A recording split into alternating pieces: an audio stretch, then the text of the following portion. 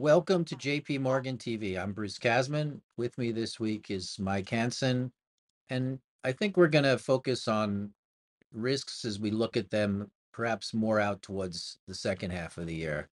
Obviously, the first half of the year has been quite turbulent in terms of not only what's happening on the ground, but also in terms of our forecasts as we've been buffeted by a set of shocks related to higher inflation coming into the year, the Russian invasion of Ukraine, and then more recently, China COVID problems. And those have led to us to push up global inflation quite dramatically in our forecast for the first half of the year and also push down global growth. I think we pushed, since the start of the year, global growth down by about 2.5 percentage points for the first half on an annualized basis. However, we have not really touched the second half. So, in a sense, what we're forecasting is a denting of global growth, but not one that really derails things as we get back on track, still have well above trend growth in the second half of the year. And that's the issue I want to address now in a world in which effectively the transition from this resiliency test to getting back to strong growth has two factors associated with it. One is whether the private sector is actually cushioning these shocks and giving us a base to start to lift, and the other is whether the drags themselves are starting to fade. So let's take these in turn, Mike. Let's start with the resiliency test and what we're getting in terms of how the global private sector is dealing with what are fairly substantial shocks hitting us right now. Right. Well, one of the things that we've seen that's probably really important on this front is the fact that consumers have brought down their savings rates to try to cushion the demand, the hits on their purchasing power, their real incomes. And of course, against a backdrop where labor markets still remain quite strong, and the fundamentals on the consumer side in terms of balance sheets and whatnot are fairly favorable as well. So that's obviously been a pretty important offset at this stage to try to continue to support the recovery and the above potential growth that we're looking for in the back half of the year. Yeah, there's no doubt about that. And the two are related. I think it's important that, you can see, for example, consumer confidence get weighed down by both the rise in inflation and more recently, probably by some of the damage being done to equity valuations. Sure. But that is definitely being offset to some degree, at least in terms of actual spending behavior, by the fact that the labor market's doing so well, and that resiliency on the business sector side, which does reflect how strong profits have been, margins Right. in the DM by our estimates have hit record high levels, is an important part of the story. So there is that resiliency. It's not stopping growth from slipping here, but it Hmm. is limiting it. It's also leaving some of the damage more concentrated in places like Russia, China, and other Sure. other countries most affected by the shocks. So that's the good news. But our forecast really does rely on more than just cushioning in the first half of the year. It requires on these shocks kind of fading in terms of the damage being done. Right. And there's where I think things are a little more iffy, if I could use that technical term. So what's the reading there? Yeah. Well, I think the biggest concern, arguably, is China. Right. That things have taken a notable turn for the worse. We're looking for some pretty ugly data for the activity indicators for April next week. We brought our growth forecast down into a negative 1.5% annualized rate contraction for the current quarter. And we're presuming that we're going to get a decent bounce back in the second half, but that does assume that China's in a position where they can really materially ease their zero COVID policy. And I think that's certainly a risk scenario, given that they have a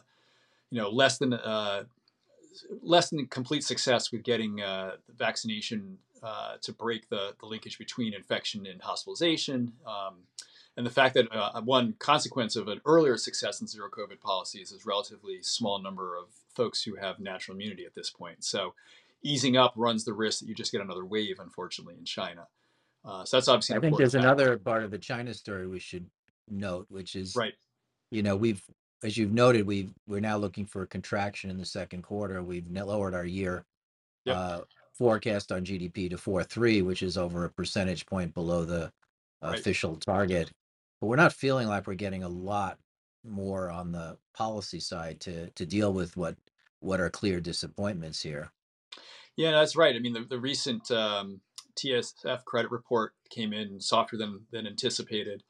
The China team seems to be somewhat skeptical whether they're going to get much more on the interest rate front. And I think a lot of the fiscal supports we're getting are things that basically carried over from last year, but there's not a clear sense you're getting additional support, particularly support directed at households, which you got in a number of other economies that I think helped cushion some of the larger waves in, say, the U.S. and Euro area and elsewhere. That you're not clearly, it's not clear if you're going to get that in China at this stage or not. Yeah, so China is definitely a concern here. It's one of the things that we need to do.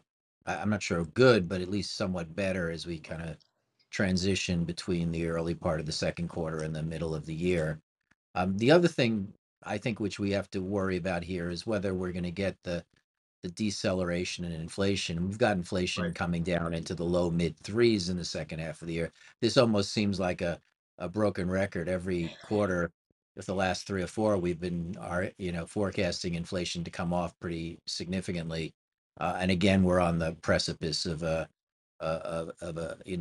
concern here, at least at this point, that we're not going to get that drag fading. Right. And there are a Right. couple of elements to that we should be highlighting, right? Yeah, obviously you've seen commodity prices for food specifically remain high. You know, there's some sign that energy prices are coming off. There's always still some risks given what's happening in Central Europe on that front, and there's some question about how the Europeans are going to manage their energy policy going forward. But food inflation has certainly remained elevated, and it looks like it could persist for a while.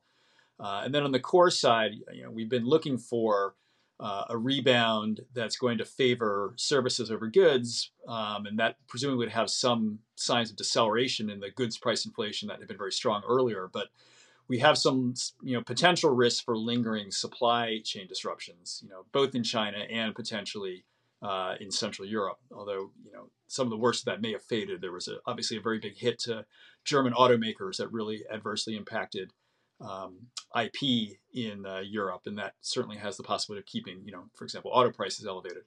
Um, but I think there's a range of factors that are kind of spillovers from the shocks you mentioned earlier that could persist to keep inflation elevated for longer. And this, of course, has resulted in us not only changing our inflation forecast to reflect the fact that the data has come in stronger, particularly in EM for April, but it's also forced some rethinking that central banks are going to have to go higher or longer or both in a number Well, of I guess countries. that's the other thing to bring into the picture, which is that we continue to incrementally change the central bank forecast, but as these increments start to add up, the way they show up in financial conditions begins to become a factor. And there Right. is, I don't think there's anything to suggest that we're at risk here of having a crisis or anything like that, but the amount of tightening that we're having here is starting to become reasonably significant. Yeah, I think that's fair. We've looked at, for example, a global measure the Treasury Office of Financial Research puts out, and that has reached a cycle high, and it's at levels that are kind of comparable to what we saw in 2015, 2016, where you did see some material slowing in growth globally, and particularly in EM. It didn't break things, it didn't cause a recession or anything like that, but it was a material slowing. And so we're starting to see, you know, as you said, a tightening of financial conditions that may not get to the point where things are breaking. We haven't maybe crossed that point, but certainly is an added source of drag as we go forward. Yeah. So I think overall here we just have to kind of weigh these things in a world in which we have resilience. We still think we're going to see some fading of the drags, but I think the balance of new information here is more on the idea that we're going to see less of that support than we had been expecting. And I think overall it does point to some downside risk to our second half growth forecast.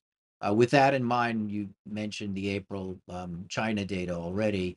We do have important releases coming out of the US next week, and we're expecting a very different message with the US numbers coming in a strong way. So, what are we looking for there? Yeah, we were looking for some notable pickup on the consumer side, 1.5% on retail sales. and then continue to strengthen manufacturing as that rebound gets some momentum, particularly after some softness earlier. So 0.5% on industrial production, and that's very consistent with the idea that the manufacturing employment numbers we had earlier for the month of April were quite strong.